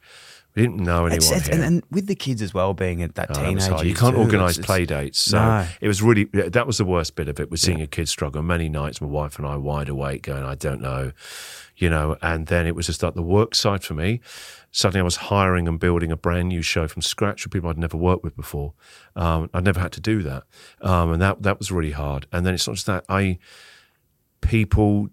there was a big backlash. It was a huge seismic change to have an English guy on the radio in the morning in Australia. And I just remember the first text message I shared. I remember seeing, because this is when so what year did you first start? 2018. 2018. June. So that was when my first year out of footy was 2018. Right. 2019. Yeah. And that was when I was at 3AW. And I just remember seeing these billboards everywhere, that was a new mistake. show. It really annoyed and everyone. They were like, who is he? I was like, who the fuck is this guy? Yeah, see, that's how everyone felt. I wish they'd never done it. Because we're very... we decide. You won't tell us there's also, a new show. We're very resistant, but also tall poppy. It's you'd experience that here as well. But it's the same in the UK. Very similar in that kind of thing. So, I was people felt that I was being pushed on them, some pom. And having these shiny posters and stuff like that. And it was the wrong way to go about it. But anyway, start the radio show very quickly. People, were texting in it was the same with an Australian guy going over to Australia and suddenly being on breakfast radio. So it was just tough. It was just like, oh God, maybe this is actually a mistake. But I still had a part of me. I didn't quit. And I thought doing something different. And I believed that I was building something that actually was of value. I really did. And I knew in my heart, this show is good. It's got real potential. I knew that. Whether or not it would work and stuff like that, I didn't know. But I believed in the show. I really did. And I still got a photo on my phone. Andy Lee, the week beforehand, took me and Jack Post to do the show with Al. And he said to me, what is it that worries you the most about it? And I said that people won't call in. Because I love talking to people on the phones. I make the show with the listeners. I said that. And he goes, yeah, look, it might be a couple of months before people call in. And I was just like, no, there's no way I'm going to let that happen. There's no way. There's no way. And I remember at the end of the first week, we had 10 lines were calling in, right? And that means the phone lines, DJ Say This, are jammed. And I remember seeing that at the end of the first 5 days, even though everything else was hard, it was this tiny little maybe. Right, and I remember it was my screenshot on my phone for a while was those 10 lines. It was like, just maybe I can get them. If I can get them talking to me, I kind of thought of it like a restaurant. You walk by any restaurant where there's no one in there, you're like, I ain't going in there. Right, but if you see a couple of people in there, it was the same. If they hear Australians talking to me, people think there must be, the people are calling in. He must be all right. I just wanted to get them to start talking. And you go in a pub sometimes, and there's a group over there, and you're like, what's going on over there? And you hear them laughing, and you sort of can't. They look like they're having a good laugh. I wanted it to be. I had this word undeniable, that there was something at the core of the show for some people that would be undeniable about it. That I wasn't going to go and desperately people please or stuff like that. I'd be myself, but they would come to it. I believe that I was building something different here, and I still believe that. And the fact it was really, really hard also means I can look back now. It was the most exciting thing I'd ever done in radio. Yeah. It reminded me of when I first started, that when you have those little moments of breakthrough, and I hadn't had that because I've been so successful, I hadn't ever had to worry about what if people don't call in today. They're going to call in. You've got 2.5 million listeners. They're always going to call in, right? And so I hadn't ever had to worry about stuff like that. I had to really roll my sleeves up. I had to really pay attention. I really had to make the show. They would hand it back and go, we're not sure about that. It was very collaborative. I had to be so deeply attuned because I needed to learn. I knew I needed to learn what is my relationship with them. And it was, and still is, an amazing experience. I'm so glad I did it. I love it here. What's the biggest change, like for shows? What's the big here? change? Everything is very. There's more people in the UK listening to radio, bigger population, right? But here it's so much more competitive. Yeah. It's on a knife edge. I remember I couldn't believe it when I saw on the TV news, radio ratings were announced. There's my picture on there and like this dip thing going down. I'm like, well, that ain't good.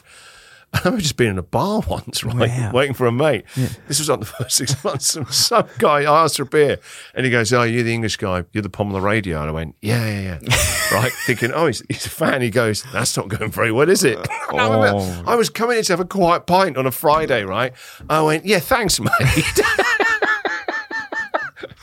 So yeah, the challenge is what made it such a great learning experience. I came here wanting that in a way, and it's changed me as a person, not just who I am on the radio. But anyway, talking about my mental health thing, I decided that people get saying, you should write a book one day about why you came to Australia. So I always told people I came to Australia, I just wrote it off as a midlife crisis. When I talk to you now openly about the panic attacks, that wasn't up until about a year ago. I'd never told anyone. I didn't even tell my mum and dad, my best friend. I told no one. And the reason why people don't do that is because they have shame around it.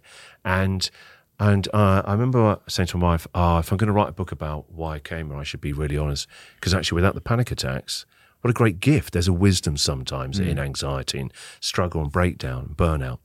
Without that, I can look back now and go, actually, one of the best things that ever happened to me. At the time, it was hell. It literally, I thought my life was over as I'd known it. But now I look back, it's one of the best things that ever happened to me, that. And so, but I never told anyone. I felt ashamed of it. And then one day I was talking to one of my kids who was having a tough time at school. And I said, hey, it's okay to struggle. It's okay to be vulnerable. She just said, what do you know about it? Because on paper, all I'd wanted to be as a dad was superhuman dad, strong, knowing all the answers, doing very well. And I walked out there and I said to my wife, oh, God, she just said, what do I know about it? She goes, well, why don't you go back in there and tell her about your panic attacks? I went, I can't do that. She went, why not? Are you ashamed of it? And I was like, well, I guess yes. Yeah. So I made myself go back in there and tell her. And it was, oh God, it was so uncomfortable. But she was leaning forward. She was like, what do you mean?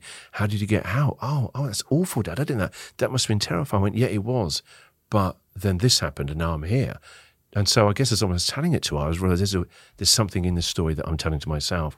I had a bad thing happen, but then look at it now. Bad things can happen and then amazing growth can come out of it. So I thought, right, if we're going to write this book, I'm going to talk about the panic attacks. My wife was like, don't put it in a book. You're only new here in Australia, right? They judge people here, especially men. They don't want to hear about you, right? Thrown up in a bin, right? Going and seeing a therapist in a shed, going and having breath work. They're just starting to like you. Don't blow it all.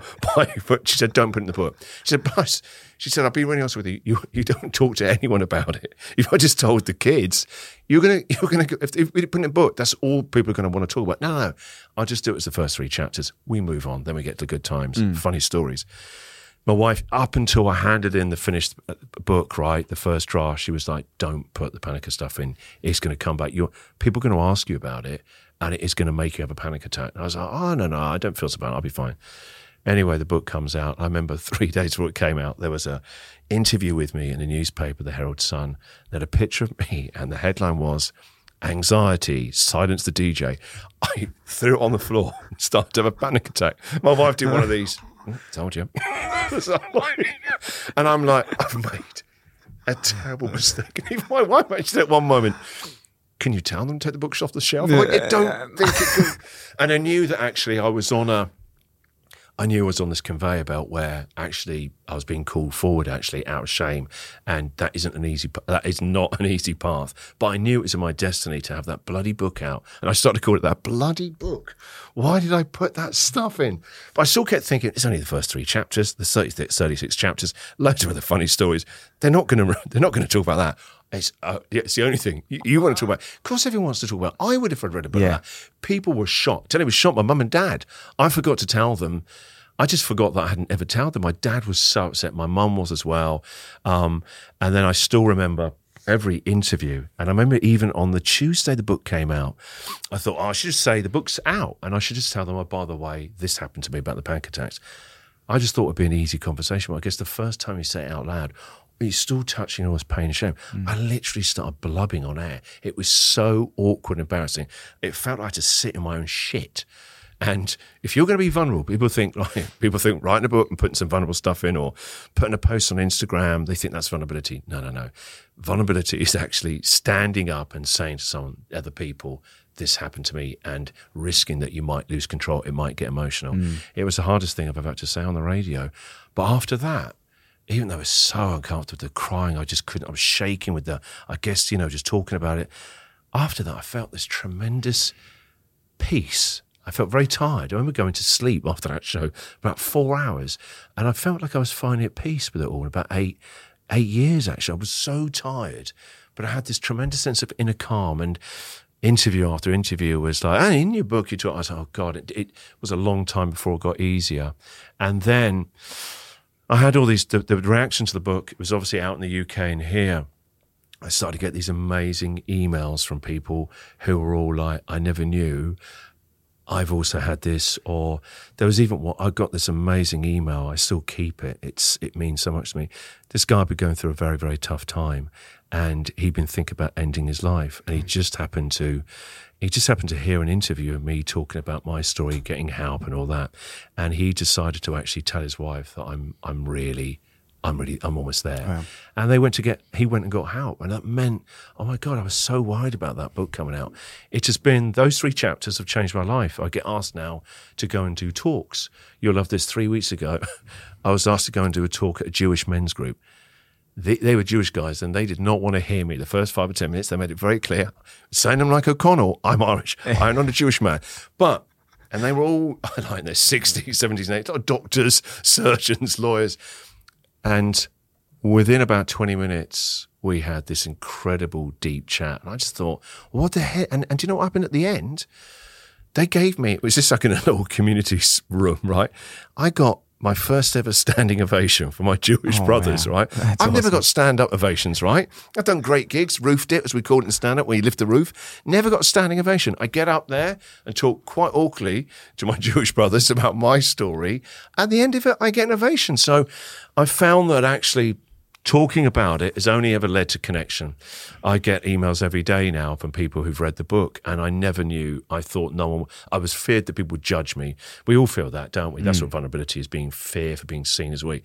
They have judged me. They've judged me in a different way. All I found is this connection. So I'm starting to write the new book, and it's going to be going into more of what some of the stuff in the book. Actually, it's going to be more about going into your heart and how to get unstuck. And I never thought I'd be writing that book. That's awesome. I thought I was going to write a funny book about turning 50 next year. I don't want to write that book. It's like, yesterday I was asked to go and talk at the Peter Mac, which is like this massive cancer hospital here, one of the best in the world. I did 2 talks there. They wanted me to talk about vulnerability and struggle and how to get unstuck. And as I'm talking, I'm thinking, why am I played Nickelback this morning. Why? I'm not. There were like 2 professors in the wings. I was thinking, who's this guy? But it's the power of storytelling, right? And actually, it's been really. I'm not a professor, but I've been paying attention. This thing happened to me, and I had to learn some lessons. Well, there's merit in that too, because you can talk to, and I'm a massive advocate for storytelling, talking about, but then pushing people to see professionals, and that's what 100%, it is. Yeah. But I think storytelling, you don't go and see a professional without hearing something that inspires you to go, fuck me too. I've had them. Now let's go see a professional and get this sorted. And I think that's where the beauty of someone like yourself has done is it's been like a trigger for people, and even for me reading. I'm really in touch with my emotions now. I see a psychologist monthly to keep on top of myself. Yeah, well done. I know I need to train my brain to keep these things. It's a gym. I've heard that a million times, but until 2 weeks ago, I'd urge you to watch that saying that your brain is a gym. There's a lot of talk right now, and that is true, but. The brain is the brain is this amazing thing, right? But it is one thing. It's an overthinking, strategizing part of your brain, and actually sometimes it can get you into trouble a lot quicker than you need to be. The real thing is in your heart. The brain chooses good, bad, okay, happy, sad. Your heart doesn't. It actually has room for all of your emotions. All of your emotions are welcome. The brain. It categorizes stuff. It will always steer you away from anything that's going to make you look foolish, scare you. An uncomfortable situation or uncomfortable conversation. Whereas your heart, when you come back down to your heart, the heart doesn't do that. Dropping into the wisdom of the body, they call it, but dropping into that heart space actually is where your courage is, where your wonder and awe is. The brain is necessary, but we spend a lot of times in our head overthinking, whereas your heart drops you into this kind of this simplicity. That's where it is. It comes in your heart. Your intuition and joy don't live in your head. They live in your body. Where do you feel that? If I asked you to tell me a point in your head, where do you feel, what made you cry? It wouldn't be anywhere in your brain. No. Your heart got touched. So if your heart gets touched, that means your joy lives in your heart, right? So if your joy lives there, intuition lives there. It's all in your body. We spend so much of our time in this overthinking, over-strategizing brain.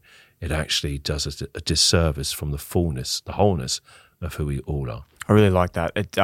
You're so right, and again, that's why I prefer to not talk about actually seeing someone, like getting someone properly, because there's one point that you just talk about then in a book I was reading that really related to me, and it was talking about being in your head and being able to like call out things when you're thinking, because all these thoughts, you come to think that is actually you.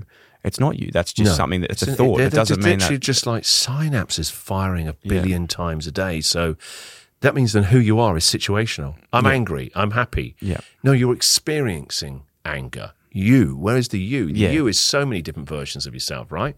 There's so many different parts of you, right? Whereas we over-identify with these emotions. How are you, right? I'm really angry. Yeah. No, part of you is feeling angry, right? And then when you say, part of me is angry right now, you're creating already a bit of separation. Some space. When you're I'm really angry right now. When you find yourself about to say that, I'm really fucked off right now. Yeah, you are. Validate that. But no, it's a part of you that is really fucked off right now. Then it reminds you of a bit of perspective straight away, that it's a part of you. It's not all of you.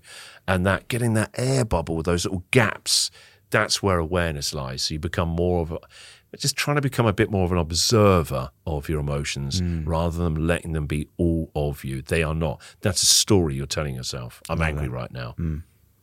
No, you're completely right. I absolutely love it. Emotion is something that's is my biggest thing at the moment. Reactiveness to those things, and I think that's where it's just sitting in that bubble. That's the rest of our lives. I'm still like that. I don't know why I'm sharing this very emotional story, but earlier today I had to tell you that I might not be able to come in and do the interview because the cat was missing. Yes. And I've got an 18-year-old daughter. She loves me. She flipping really loves that cat, Larry.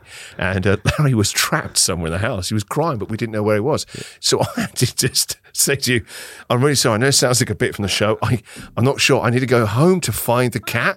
Only when I found the cat can I come in and interview. Good news is we found Larry.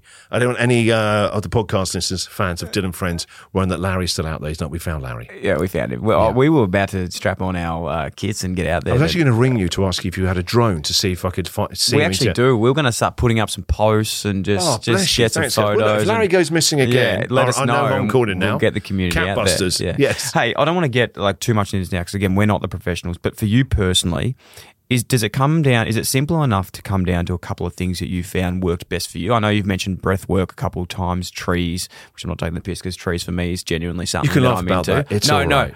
Like I'm not even. Laughter is still one of the best coping strategies for life, right? It just is. I'm actually a bit annoyed that we brushed over the tree thing without actually having a word on it because a friend of mine has been having a really, really tough couple of months, and I was very lucky that I could kind of see it.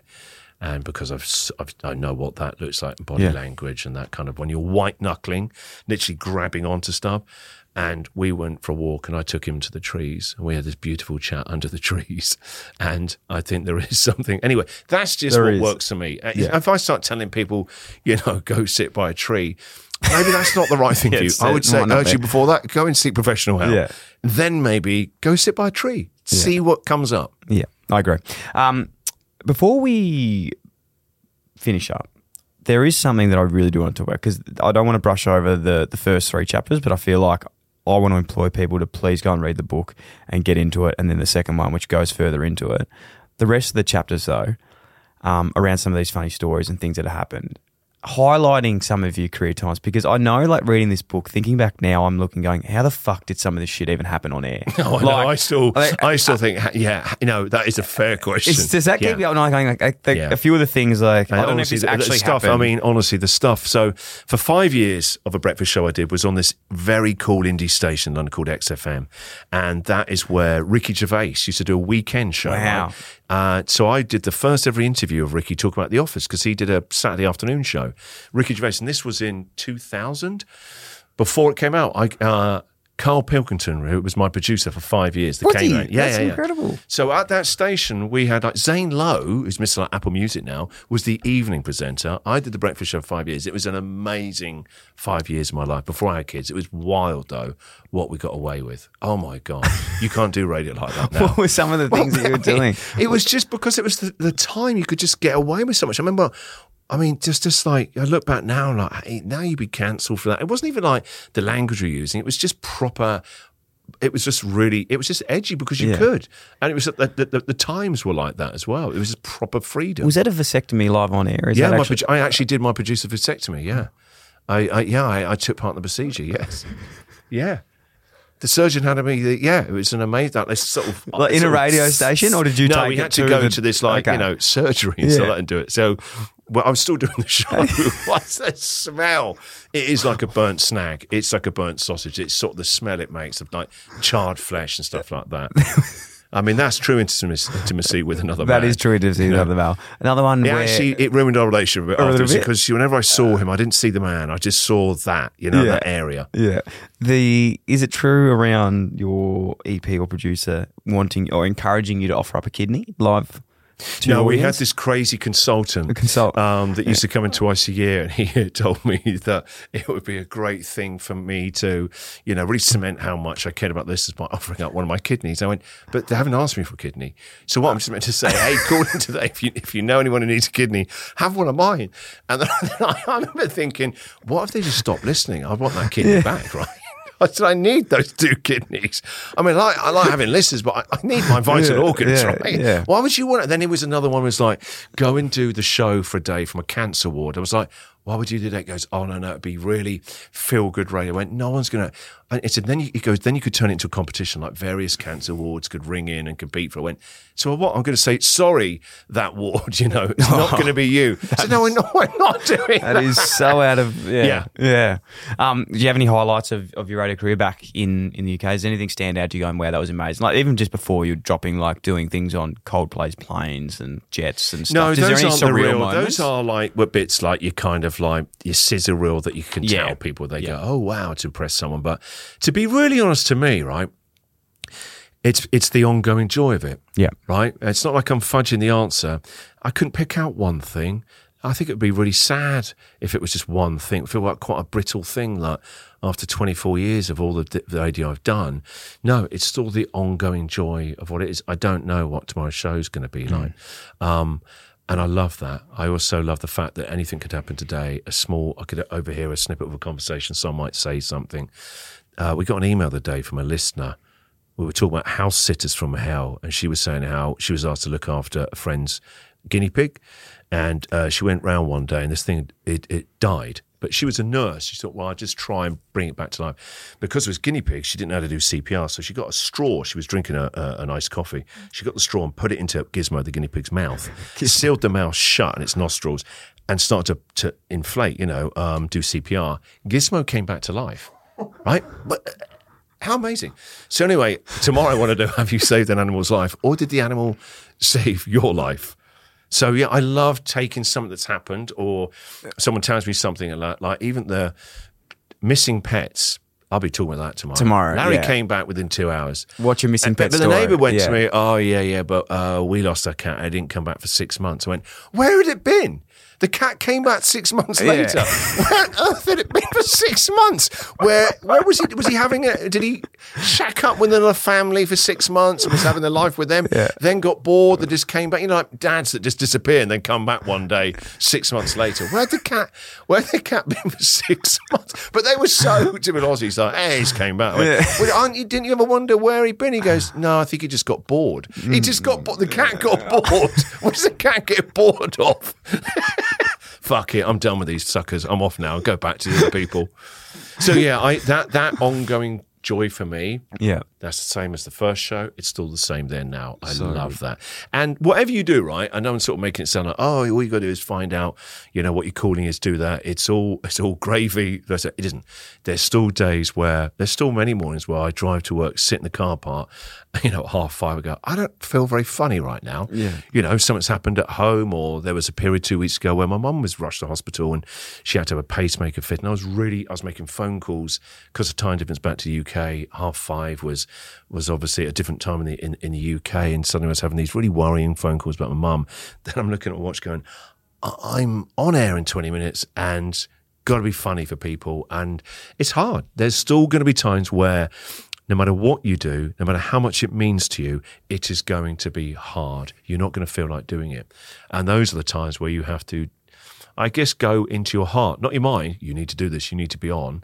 That's likely to bring on a panic attack. I need to go into my heart, remind myself life's an adventure and there are ups and downs. Right now, I'm in a strange one with mum and the pacemaker. Right, okay, but life is still an adventure. Tough things can happen and you can still carry on as well. It's both. It's the and, that's it. My mum's having a pacemaker and 20 minutes time, I'm going to go and start doing something that I absolutely love. Whereas before that 5 minutes, it's like, I don't feel very funny. I've got to be funny. Oh my God, am I having a panic attack? All that. That's head thoughts, isn't it? That chatter up here. Yeah. When I just thought, yeah, my mum's having a tough time. God, that is scary. Now she's calling it, naming it, and allowing to feel that, yeah, that is actually tough. And they're going, and 20 minutes time, thank God I've got this live. I'm going to go on the radio show and start that. I love working with Jack and Pats.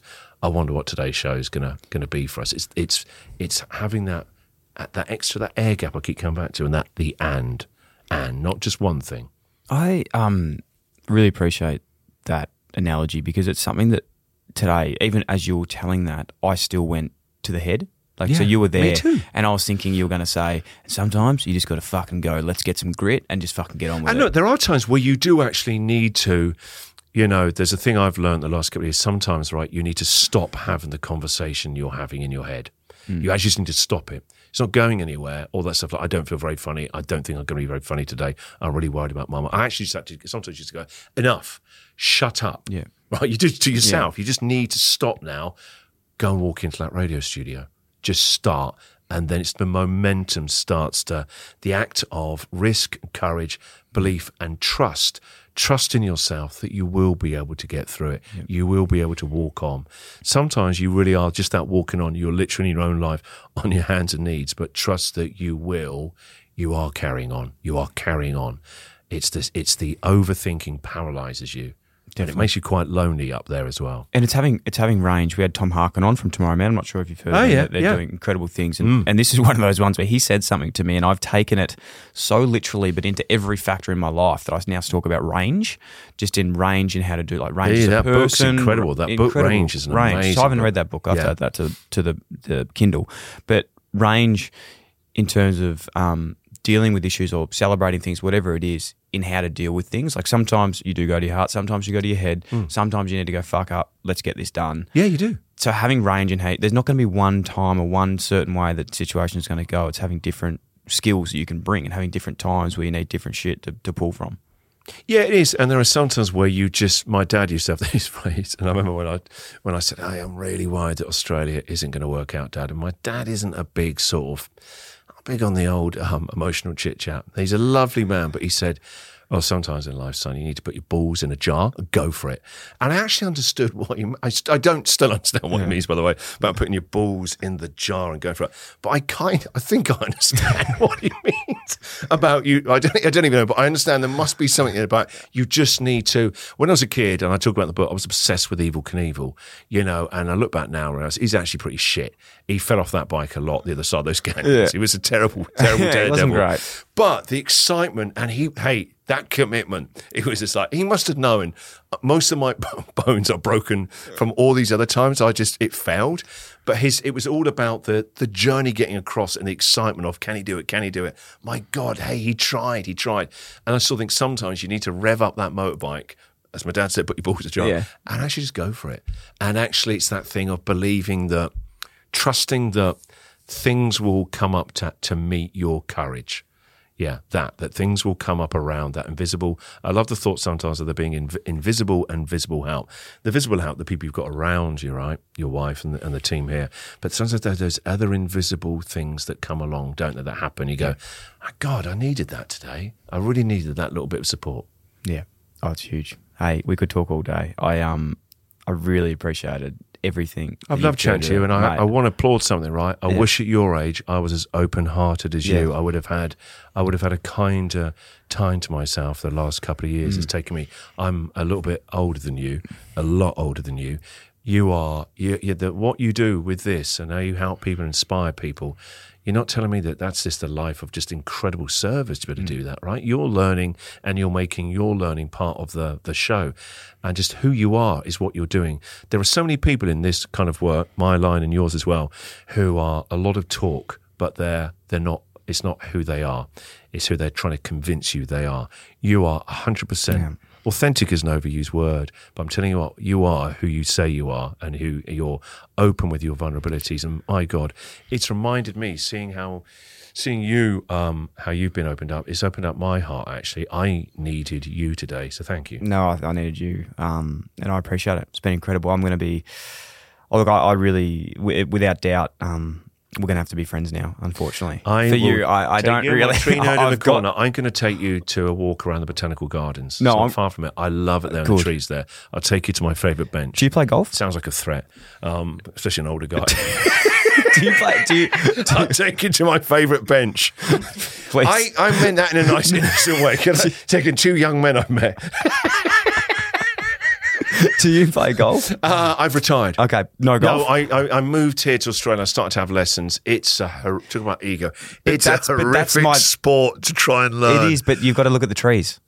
I was in the tree trying to find my ball. That's what I mean. That's why I wasn't hanging out with my buddies. They were like, having a great time. I'm there left behind in the trees and hedges looking for my balls. All right, we'll just go to that private park bench. Let's go to that bench. We can have that chat.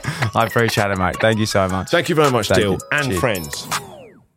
Thanks for listening to another Producy podcast. If you enjoyed the show, that'd be a massive help if you could like, follow, rate, subscribe, tap the bell, leave a review, or even share with one of your friends, or you could do them all. If you want to get in touch to share feedback, suggest a guest, or advertise with one of our podcasts, then email hello@producy.com. Thanks for tuning in, IllyXX.